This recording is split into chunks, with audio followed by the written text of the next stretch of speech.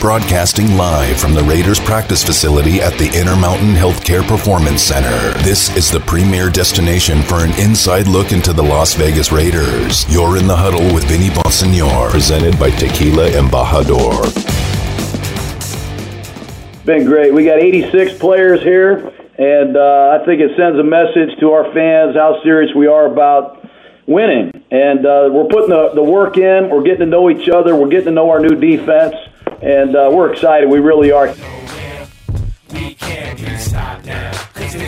That was the voice of Raiders head coach Jon Gruden talking about OTAs, Phase 3 of OTAs. We are now in Week 2 of the Phase 3 portion of OTAs, and I'm here at the Raiders facility in Henderson, and it is a full parking lot again. So as John mentioned, 86 players on hand. I know that last week when we were there on Wednesday, there were 83 players on the field. Just because guys don't always get on the field doesn't mean that they're present and accounted for. So there were 86 of 89 players last week in the building, participating in one form or another, and that's tremendous participation. And we talked about this last week. By the way, welcome back. You're in the huddle with Vinny Bonsignor, brought to you by Tequila Embajador.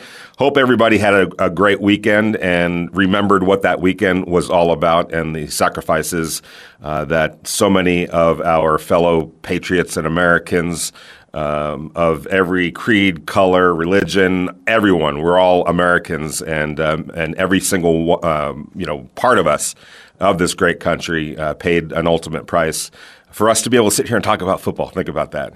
So never ever forget about that, and always in honor mode. We designate a day, Memorial Day, but it's something that we should be thinking about all the time. Everybody that's served this country and ultimately paid the price for us to be able to have the fun that we do and make the livings that we do and enjoy our lives the way we do. I know it's not always great, and I know that times can get testy, but ultimately we live in the best country in the world, and we're trying to do the best that we very well can. And we know that there were a lot of people that paid the price for us to keep marching forward and try to get this thing right. But today, the Raiders are back on the field. And as I talked about, here at Henderson, there's a full parking lot out there. So players are back at it.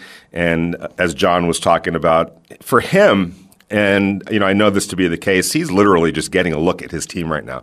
It's hard, not hard, but you don't really know what you have. Everything's on paper, really, until you get it out on the grass and see it for the first time.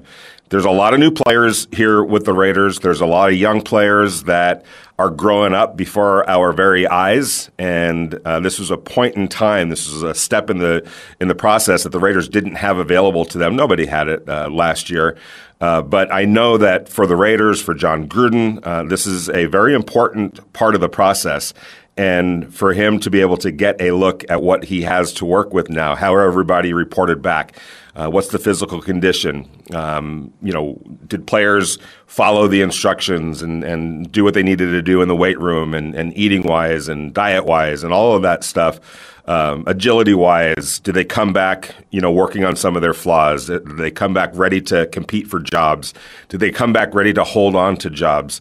How does it all fit? You've got a new defensive coordinator here in Gus Bradley and a new defensive system with a very young team that we've talked about this so many times. Between the youth, between the fact that there were a lot of new players last year, it just didn't really take hold. There were also injuries, and there was COVID-19. None of these are excuses. It's just what it is, and you have to be honest about it and really put it all into the pot. And you mix it all up. And what we saw was what we saw last year. The Raiders are trying to improve on that. And that's why this is such an important time for them right now, especially defensively, trying to get this thing right. And we want your calls, because today what I'd like to talk about, number one, is you look at this defensive line that the Raiders have assembled.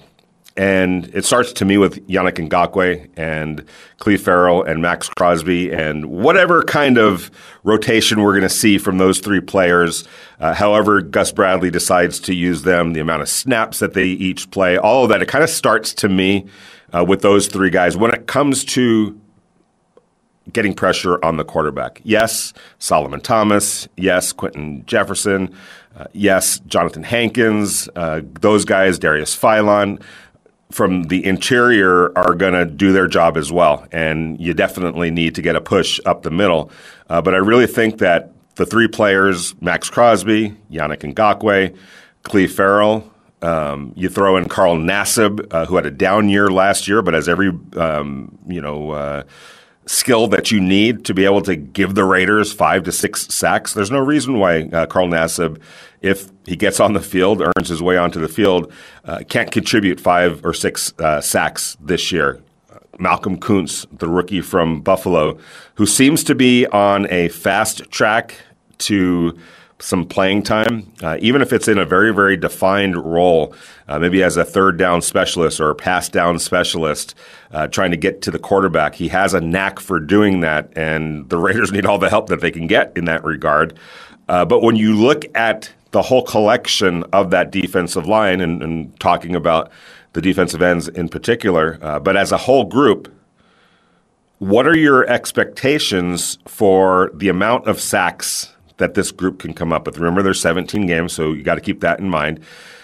Last year, and it's almost painful to say this to Raider Nation, you feel like you're just kind of exposing an open wound. But last year, that group, different faces, granted, but last year that group, the defensive line group, contributed all of 14 and a half sacks to the cause. The Raiders finished with 21 sacks last year. It was near the bottom of the league. They just couldn't get to the quarterback. And sacks aren't the end-all, be-all, but they are extremely important. They lead to turnovers. They're big plays that knock teams off schedule.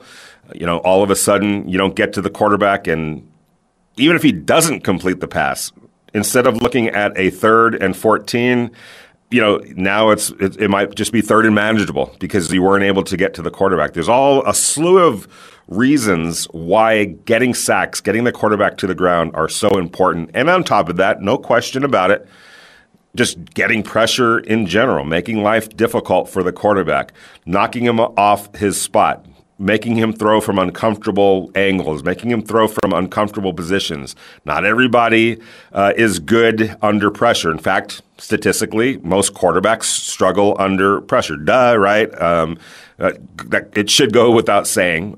Some guys handle it much better than others. We all understand that. But typically, if you're getting pressure on a quarterback, they're going to feel it, and their play is going to reflect it. I point you right to the Super Bowl. Patrick Mahomes, arguably the best quarterback in the NFL in a slew of different categories, one of which is the ability to play under pressure. But even he can be susceptible when it's too much pressure, when it gets turned up another notch. And the Tampa Bay Buccaneers turned it up another notch against Patrick Mahomes. Obviously, it didn't help that the Chiefs were without their 2 starting tackles. That was the game right there. Patrick Mahomes had no time to do what he does. And even a quarterback as good as he is, making plays with his legs, extending plays in order to make plays down the field, even a quarterback that has all of that going for him, the best in the business at that very thing, is going to struggle when you're getting constant pressure on the quarterback. Now, you're not sitting here saying, oh, the Raiders can duplicate what the Tampa Bay Buccaneers did. They had a very, very good defensive line. They had a good rotation. They had guys with all various types of skill sets. They did it in different ways. They blitzed. They did a lot of things the Tampa Bay Buccaneers did to have a great pass rush. I don't think that the Raiders are going to take a dramatic step forward and all of a sudden be the Tampa Bay Buccaneers. But if they can go from 14 and a half sacks, which they had last year, to 25 to 30 just from the defensive line, Think about that. That's a huge improvement. And you add in another perhaps 8 to 10 sacks from your linebackers, your safeties, your cornerbacks. If you look at Gus Bradley, his defenses in the past typically average about 7 to 10 sacks, 7 to 11 sacks from players outside of just the defensive line. And I think when you look at the Raiders and you look at guys like Nicholas Morrow, Corey Littleton has had a history of being able to get to the quarterback 3 times a year. I think that Jonathan Abram playing that box safety position where he's going to be closer to the line of scrimmage and easier tapped into in the blitz game is going to be able to come up with some potential sacks or at least get pressure on the quarterback.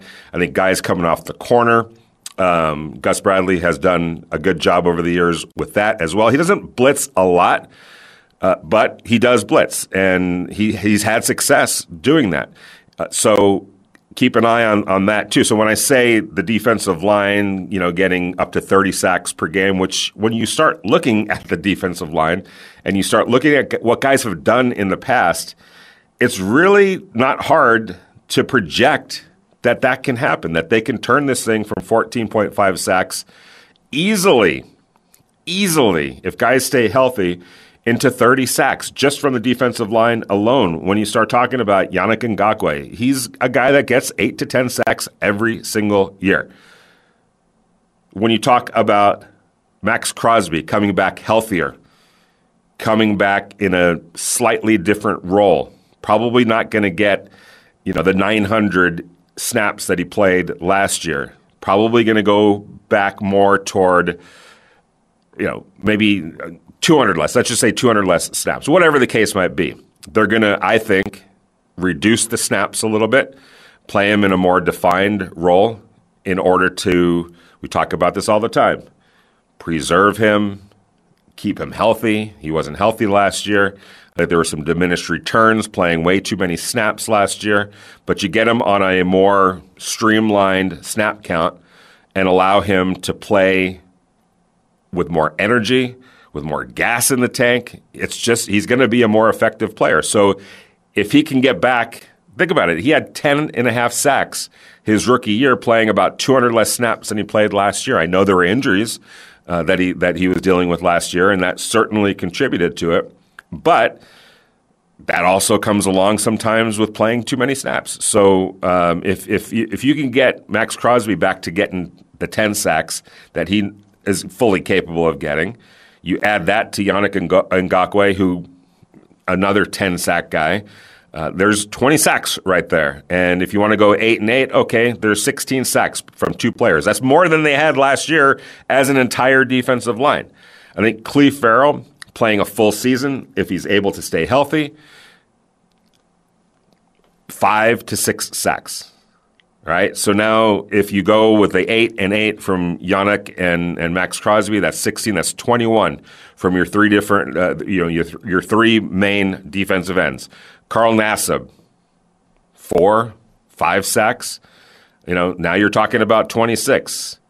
Malcolm Kuntz, even if he gets 4 sacks, now you're talking about 30. And that doesn't even get into Quentin Jefferson, who's usually a 3 to 4 sack kind of a guy.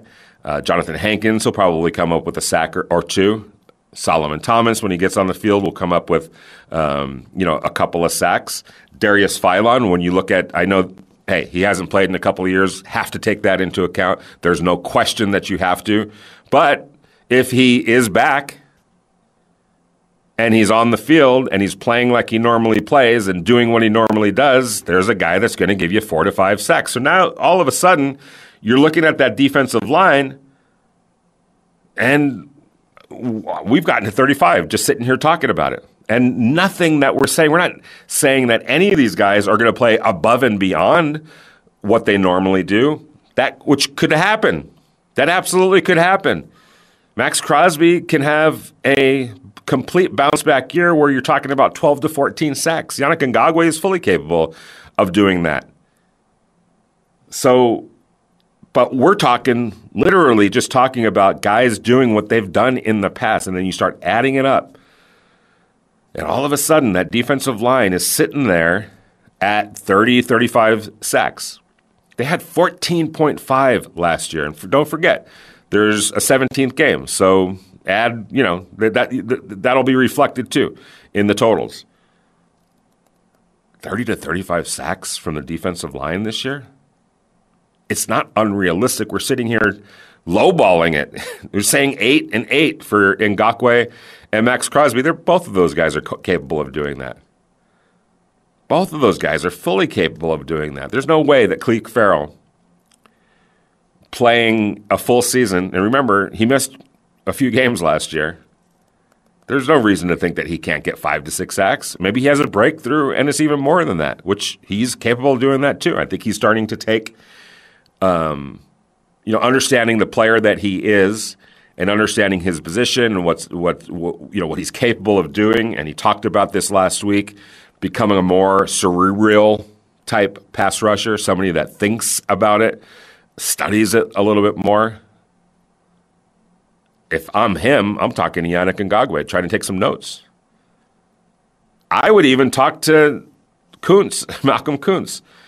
Remember when we had Malcolm Kuntz on the air shortly after the draft, talking about his approach to rushing the passer and how impressive we all were, that he wasn't just talking about beating a guy with speed or power, which, at the level that he was playing at, the kind of player that he is, playing in the MAC, he was fully capable of doing that and showed it often.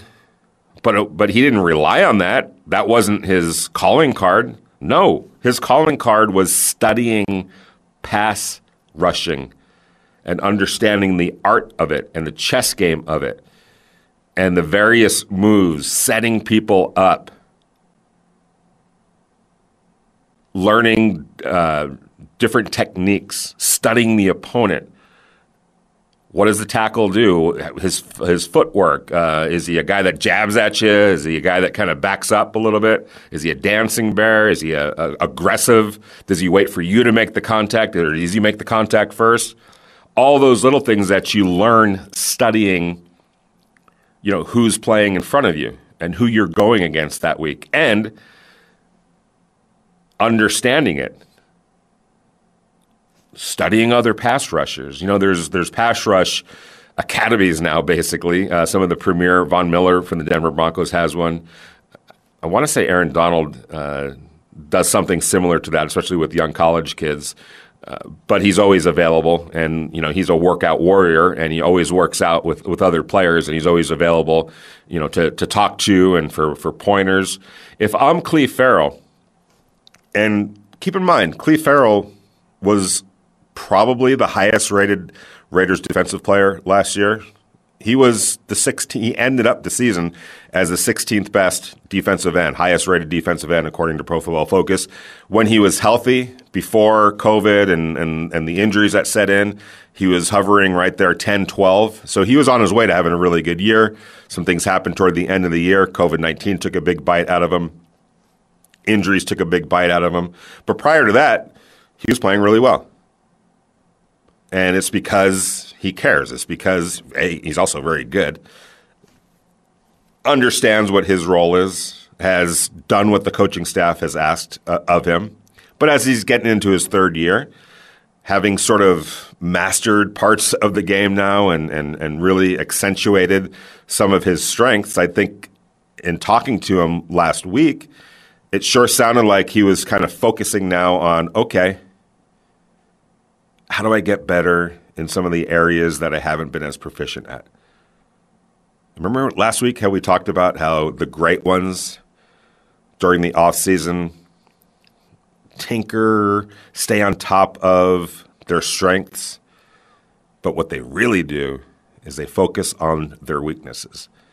You may not ever be able to turn that weakness into an extraordinary elite level talent or skill set, but if you can turn it if you could turn it from a weakness, a flaw, into something that you can do adequately, proficiently, be average at, really, it makes a world of difference You look at the great players in the league, in all of sports, in the NBA. It's funny always talking, back in the day to Kobe Bryant, rest in peace, about what he would work on during the offseason. It wasn't what he did well, it was what he did bad.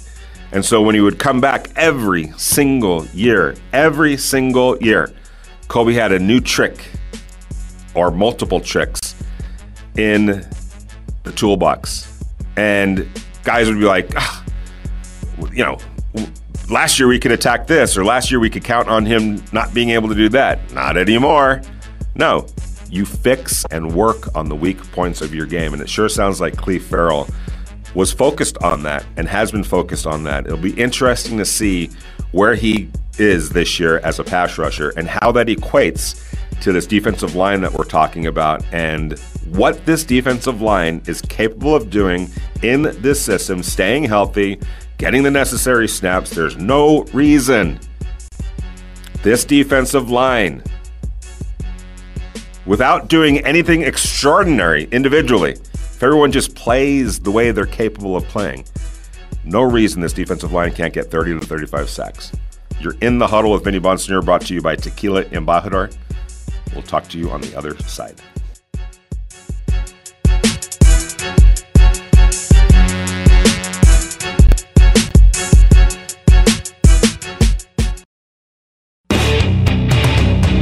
Interact with the show. Text Vinny at 69187 or tweet at him at Vinny Bonsignore. This is In the Huddle with Raiders beat writer Vinny Bonsignore on Raider Nation Radio 920 AM.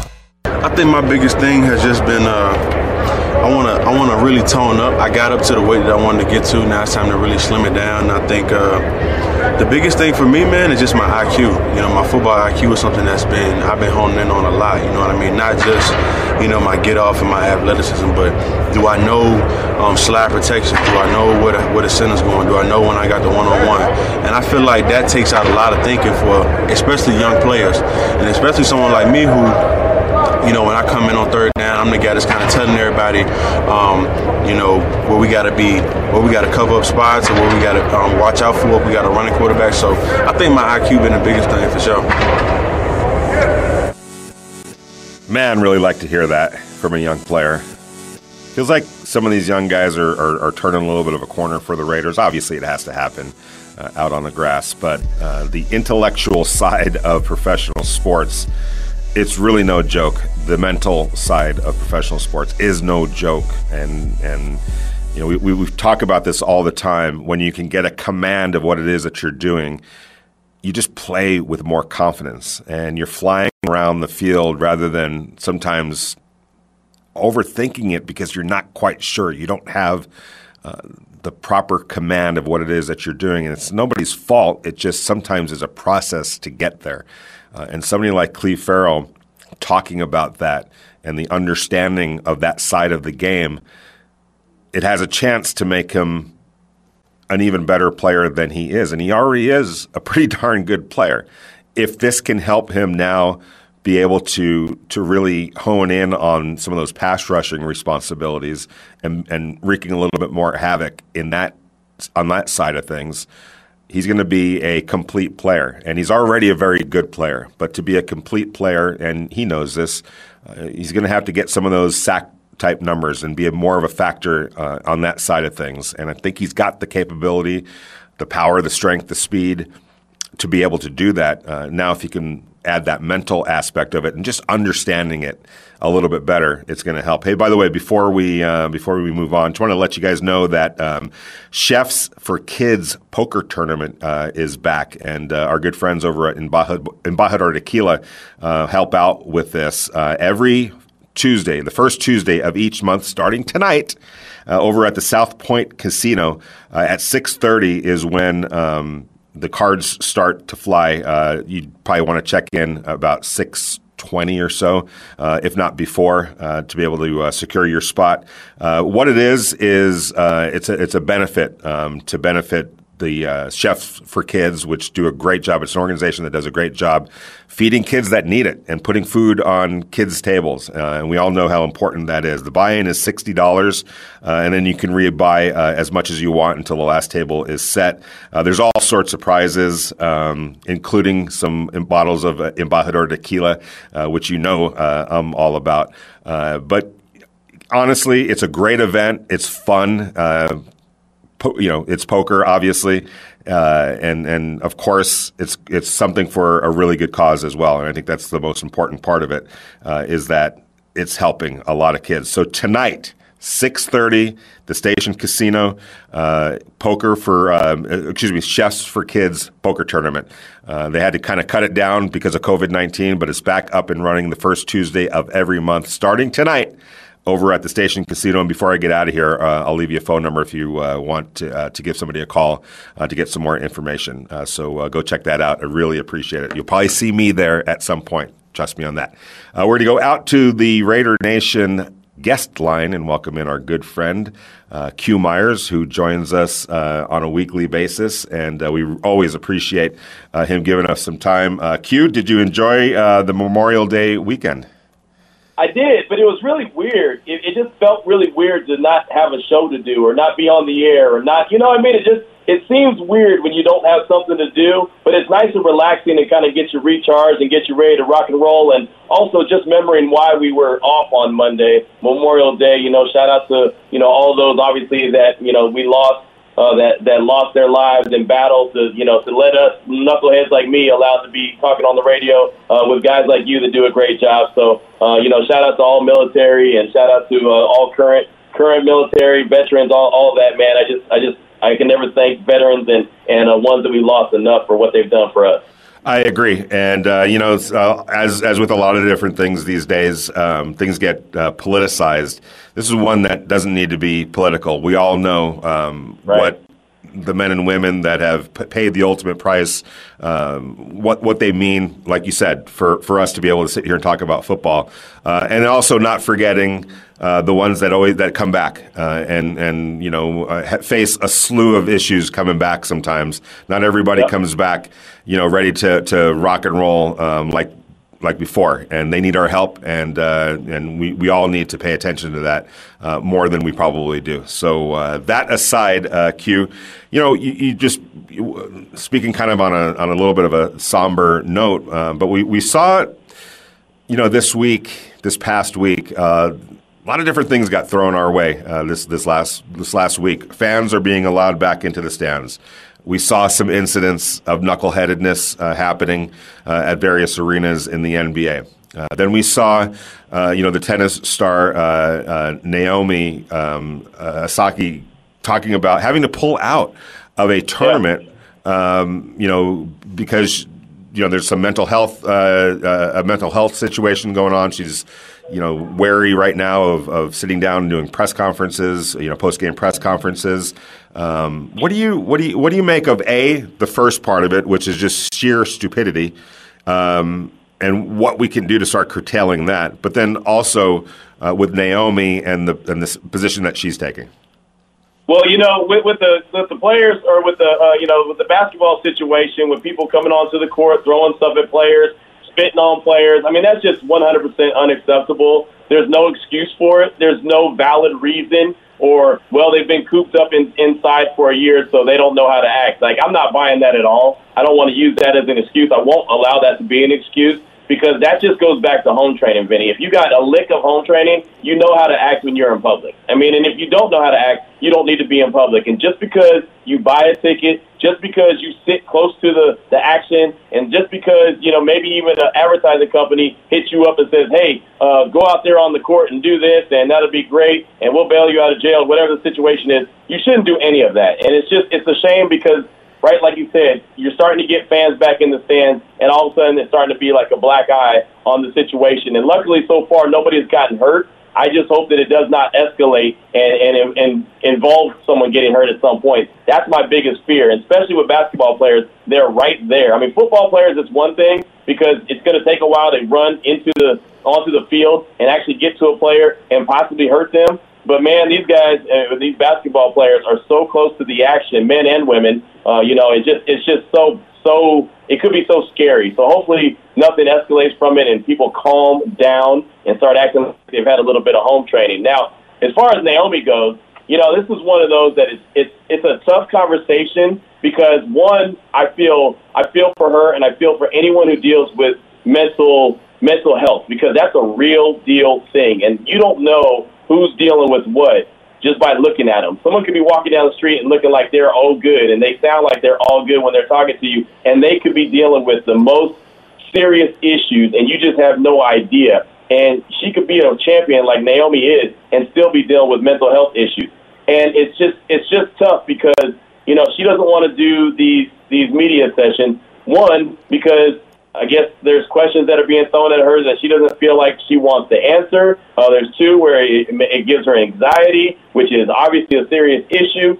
And then you just kind of wonder, from even my point of view, and you as well doing the same thing, doing media, it's like, well, I understand that. How do you get to a middle ground where she can still provide some kind of something afterwards, but maybe not the same setting? And I don't mean just her exclusively. I mean any player in general, because again, it's and I've said this before, it's kind of part of the gig of being a professional, of being in this setting, and even, just being a college athlete. Some of these college athletes go out there after games and have to talk to the media. So I wonder where the middle ground is. You know what I mean? Like, where do you come to an agreement where, okay, this is enough. You don't have to go and do it on this level because you still want to be cautious about mental healthness, and you don't want to be abusive towards them. Yeah, and there's so many. I've been trying to find the right way to express this and talk about it, especially in Naomi's case, in the sport of tennis in particular, and some of these individual sports like golf and tennis and sports like that. I did some research on Naomi, and it looks like she's been basically on the tennis track since, basically almost the very beginning of her life. To the point where, she was homeschooled in the evenings to be able to devote all of her time to tennis during the day. It was just tennis, and I'm just wondering if we're sweeping something under the rug, Q. We're focused on this whole media part of it, which is important, and I'm glad that this has brought some awareness to what she's talking about because she's mentioned anxiety and mental health. And we're seeing it. Kevin Love, recently has talked about it. Other players have talked about it. And I just look at some of the pressure that we're putting on these kids from a very early age. Naomi, I think, turned pro when she was 14 years old. Why are we okay with 14-year-olds turning professional in a very competitive sports like tennis? It's almost a very isolated sport as well. And I'm not an expert, and so I'm just kind of talking off my head, but are we not seeing some correlation here? And is it time maybe we should start re-looking at something like that where a kid can start professional sports at 14 years old, let alone everything that they've gone through and endured just to get to that point, to be able to, giving up a lot of their childhood just to get to that point? Yeah, no, I'm glad you brought that up. And that was something I was talking about on my radio show earlier today, was that exact point. She was a pro at 14. She's done everything her whole life on the tennis court, which, by the way, is not a team sport. That's a very individual sport. So what does that do? That plays on your mental. That shows mental toughness, mental fatigue. That's what she goes through, and all these different elements add up. And so, a lot of times we hear different entities and different, sports always want these players to be able to go pro right away when they feel like they can go.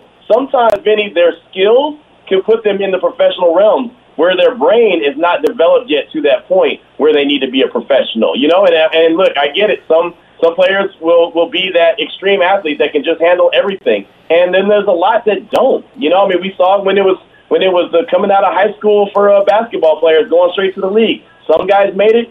Some guys didn't. Everyone's not Kobe Bryant. Everyone's not Kevin Garnett. There's a lot of Sebastian Telfairs out there. There's a lot of other guys out there that couldn't get it done. Everyone's not LeBron James, and he was able to get it done. But not everyone has that same story, and there's just so many countless stories on all these athletes. And, you know, one guy that came up today that I was talking about, I'm sure you've read this as well, Arch Manning. Arch Manning, who is a 2023 recruit, he's going to be, you know, he'll be a 2023 kid, is obviously related to the Mannings. He's going to be a big-time quarterback. There's a million schools that are going after him. He had to get a separate cell phone just for coaches to call him. He's been getting phone calls, Vinny, since the 8th grade from coaches. Where do we draw the line? I don't need my 8th grader to be calling and talking to coaches. I need my 8th grader to concentrate in school in 8th grade. You know what I mean? Like, what can an 8th grader do for you if you're a college coach besides nothing? You know what I mean? Like, there's nothing that they can do at that point. There's got to be a line, in my opinion, where you say, okay, this is too much. This, you don't need to be calling an 8th grader. An 8th grader. That's just ridiculous. I agree. We're talking to Q Myers, our good friend. You could follow him at YourBoyQ254. Q, I remember a few years ago when Blake Griffin was with the Clippers. They're in the playoffs, and we're on the road. It's a practice day. They're getting ready to go out there to practice, and the media we're there at that point, and we're just kind of shooting the you-know-what, right? And I'm looking at Blake, and I told him, I go, dude, man, I mean, I look at you, and I think to myself, you could have been a good football player. You know, like I look at the power, the size, all of that kind of stuff. And he starts laughing, and he starts telling me about how he goes, I actually did play football. I was a wide receiver. He goes, I was, you know, much skinnier back then, thinner. I played, you know, wide receiver. Then he started telling me about how one of his favorite sports was baseball. So he played baseball. He played, you know, football. He obviously played basketball. And his dad was a renowned basketball coach in the state of Oklahoma. And his dad basically told him and his brother, you're playing other sports, man. You know, you're not just going to do the whole basketball thing. And, you know, he told me, he's like, you know, and I look back and I'm so glad that he did. He goes, because the way I'm wired, if I had just been basketball all the way through, we probably wouldn't be talking here right now. I would have lost interest, whatever, you know, like it would have been burnout. And, you know, and then he was laughing. He was telling me, he goes, I didn't really start lifting weights until I got to college. Like, seriously, that, you know, the coach, the strength and conditioning coach handed us, you know, the workout regime. Oh, okay, now I'm going to start adding that to the whole equation. He goes, and he told me, he goes, I was talking to some kids just the other day, and their parents were telling me they're like 12, 11 years old. The parents have them on an Olympic training program. He's like, you don't need to be on an Olympic weightlifting program at 11 and 12 years old. But Q, this is what we're doing now. And in Naomi's case, you know, and I'm not pointing any fingers at the parents. Obviously, look at the great job that they did to raise a champion. Right. I do wonder if there was something lost in translation along the way. And we've seen Andre Agassi. Jennifer Capriati, remember she had some issues. Yep. She was a tennis protege. So there's track records for this, and there's track records. I think we're starting to see it more, Q, in some of these, even basketball. All these travel tournaments, man. All these showcase events. There's 7-on-7 showcase events almost every weekend in football. When is it enough is enough? Let these kids go and be kids for a little while. Well, see, that's the problem, you know, and a lot of times we put that on ourselves as parents where we are almost training our kids to be pros before they need to be pros. They just need to be, like you said, kids, enjoy life. Don't have any responsibility of having to be the greatest athlete or have to be the best at this sport, you know, because, again, you will get burned out, you know, and I'll use myself as an example. My son is a really good basketball player. He loves it. And a lot of people tell him, hey, man, at some point you're going to get paid to play this game. And I'll never tell him that. I will never say that to him because I'll never put that pressure on him. I just say, if you enjoy the game, go play the game. He's going to go to Western Oregon. He's got a scholarship to go there. Great. He might go there and say, you know what? I'm glad that basketball got my education, but I really don't want to play basketball. I will never put that responsibility on him like he has to go do something like that because I don't think it's fair to them. You know, everyone has their own path. Everyone chooses their own path. And whenever he figures out exactly what he wants to do, he'll do. If it happens to be basketball, great for him. You know, not me, but great for him. And a lot of times it's almost these parents are pushing their kids where you have to do this, not only for me, but you have to do it for we, you know. And so that's a lot of pressure that these kids don't need to have on their shoulders all the time. And we get it. Every situation is different, you know. So sometimes that's the only way out is hoping that your kid makes it. But, man, that's a lot of pressure to put on a kid. Real quick, and we're going to take a break, and hopefully you can stay on. But real quick, did you see the documentary on Stephon Marbury? I have seen that, yes. It's exactly what you just talked about. The pressure that he was under since his childhood. And, it kind of sucks to me that he had to go all the way to Japan or China to kind of find himself and to get it calmed back down, to become almost feel like he was actually loved instead of always just being used and abused and taken advantage of. And people had their hooks in him. And it's just... we have to take a good long look at what we're doing. Kevin Love talked about the mental health, and a lot of athletes are now, and I think we should start paying attention. When we get back, I also want to talk about Kwame Brown, and I think some of the role that the media and some of these loudmouths, Stephen A. Smith, Skip Bayless, the damage that they're doing as well. And I'm sorry to call guys out, but I really believe they're doing more damage than they think. And Q, if you could stay on board after the break, I'd really appreciate it. You're in the Huddle with Vinny Bonsignore, brought to you by Tequila Embajador.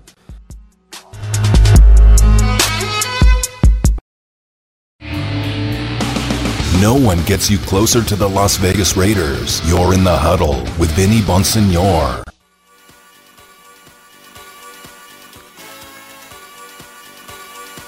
What's good, Raider Nation? Welcome back to Raider Nation Radio, 9:20 a.m. It's a Tuesday. You're in the Huddle with Vinny Bonsignore, brought to you by Tequila Embajador. Joined still with our good friend Q Myers. Q, before we left for break, was talking about this whole thing with Kwame Brown. I feel like Kwame is, he's kind of reached a boiling point. I've met Kwame, covered the Lakers when he was there. Seemed like a genuinely good guy. I get it. He didn't live up to expectations that others put on him. He didn't draft himself number one. The Washington Wizards and Michael Jordan made that pick. But to this day, he hasn't been able to live that down.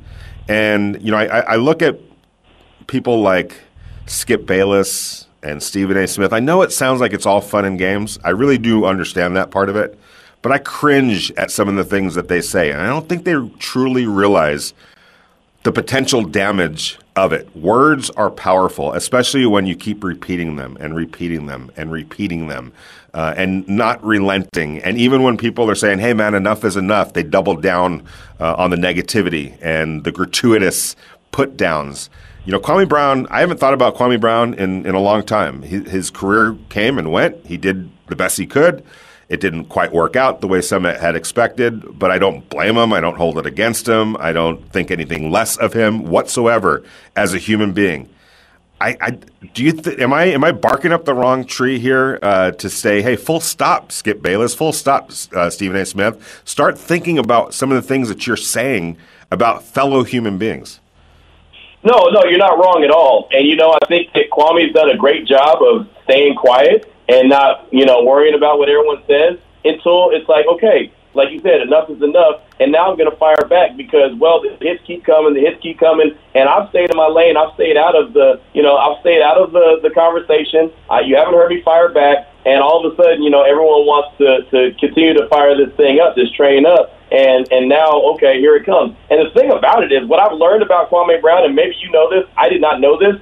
This dude is, in my opinion, he's like the big homie that you have that is kind of quiet, doesn't say a whole lot, but when it comes down to time for business, he's about that life. I mean, he can handle his business if he needs to, and that's why I kind of find it funny that once he started firing back and really started firing back on Stephen A., on Steven Jackson, on Matt Barnes, on Skip Bayless, on everyone that he could, all of a sudden he got real quiet. Gilbert Arenas was like, hey, I don't want no more problems. I'm not going to say that. You know what I mean? It's like all of a sudden these guys started backing down because they realized, like, wait a minute, man, we just woke up a sleeping giant, and this dude is really about that life, where guys like Stephen A. and Skip Bayless, they just talk like they're about that life, but they ain't really about that life.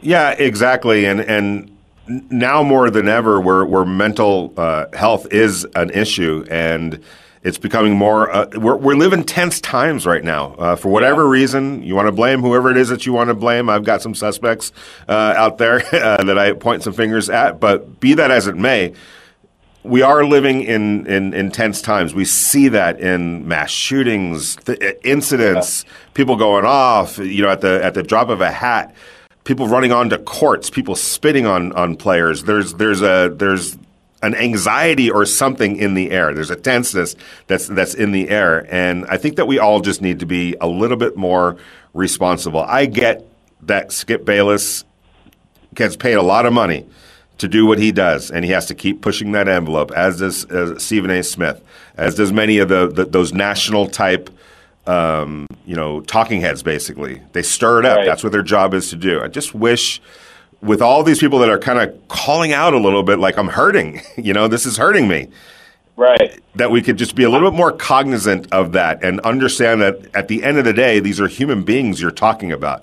And just because Russell Westbrook, when Colin Cowherd, bashes Russell Westbrook, who's a fantastic player, a Hall of Fame player, to me, a top 50, 60 player of all time, where do you get off like bashing a guy that's that good just because he doesn't, win a championship or put the ring on it? I'm getting tired of it, man. Yeah, I think a lot of people are getting tired of it, including people that listen, just regular listeners, just fans of different sports. And, the thing about it is the reason I really get upset with the Stephen A's and the Skip Baylesses and the Cowherds at time, Cowherd, I think, has a little bit more of understanding and a lot more respect than those other guys. But even at times he has his moments. It just makes our whole industry look so bad. And it makes our industry look so fake, and that, all we do is kind of flip-flop and make up stuff and say stuff that's just outlandish just to get clicks or to get reactions, when that's not the case. Vinny, you bust your tail off to bring great coverage of whoever you're covering. It could be the Lakers, it could be the Raiders, it could be the Rams. It doesn't matter. You have your name, and that's what you stand by, is your name, and whatever you put out there on paper or on the radio is what you're doing. I do the same thing. Every day I go on the radio or do a podcast or whatever I do or join a show like I am right now, I'm speaking the truth as I believe it. But because of these guys that get paid these tons of dollars, like you mentioned, and they have this huge following and got a bazillion followers on Twitter and they're on TV every single day, because they flip-flop and they get loud and boisterous and start calling people out and making fun of these guys and think that that's the way to do it, it all of a sudden makes us look like, well, these guys don't know what they're talking about. This is who knows what they're talking about. And so they flip-flop. Then all of a sudden, well, wait a minute, hold on. And then it's like, you media guys. Well, no, it's not the same. It's not the same get down, man. We're not all a part of the same group. We don't all hang out on the same street. They hang out on one block and we hang out on another, and we actually have to bust our tails to get credibility, where they just kind of shoot the blank and just let it happen. Well, and this is the last thing I'll say. The other part of that equation is I don't see any of those dudes in the locker room facing the music. Right. When they talk what they talk, and you have to face the person that you just, threw under the bus. They don't have to do that. When that is taken out of the equation, everybody gets really comfortable in what they're saying, really courageous in what they're saying. Whatever I write. Now, last year was, different because of COVID-19, but in any team that I've covered, city that I've been in, whatever the case might be, whatever I've written, and I've been a columnist, I've had to call people out, all of that. I have to go into the locker room pretty much the very next day and face whoever it is that I criticized or wrote about, and it takes it's a different. You're more responsible when that happens. You're just more responsible when that happens. So, and when I don't see those guys in the locker room anymore, Skip Bayless, he used to be, but he isn't anymore. Show up one day and face the person that you're talking those things about. So that's just where I stand. Q, thanks so much for spending some extra time with us. I know we didn't talk much about the Raiders, but this was kind of pressing on me a little bit, and I couldn't think of anybody better to talk to about it than you, man. Thank you very much. No, it's all good, man. Anytime you want to have any conversation, I'm all for it, man. I appreciate you having me on as always. All right. Thank you very much. That's Q Myers, our good friend. You're in the Huddle with Vinny Bonsignore, brought to you by Tequila Embajador.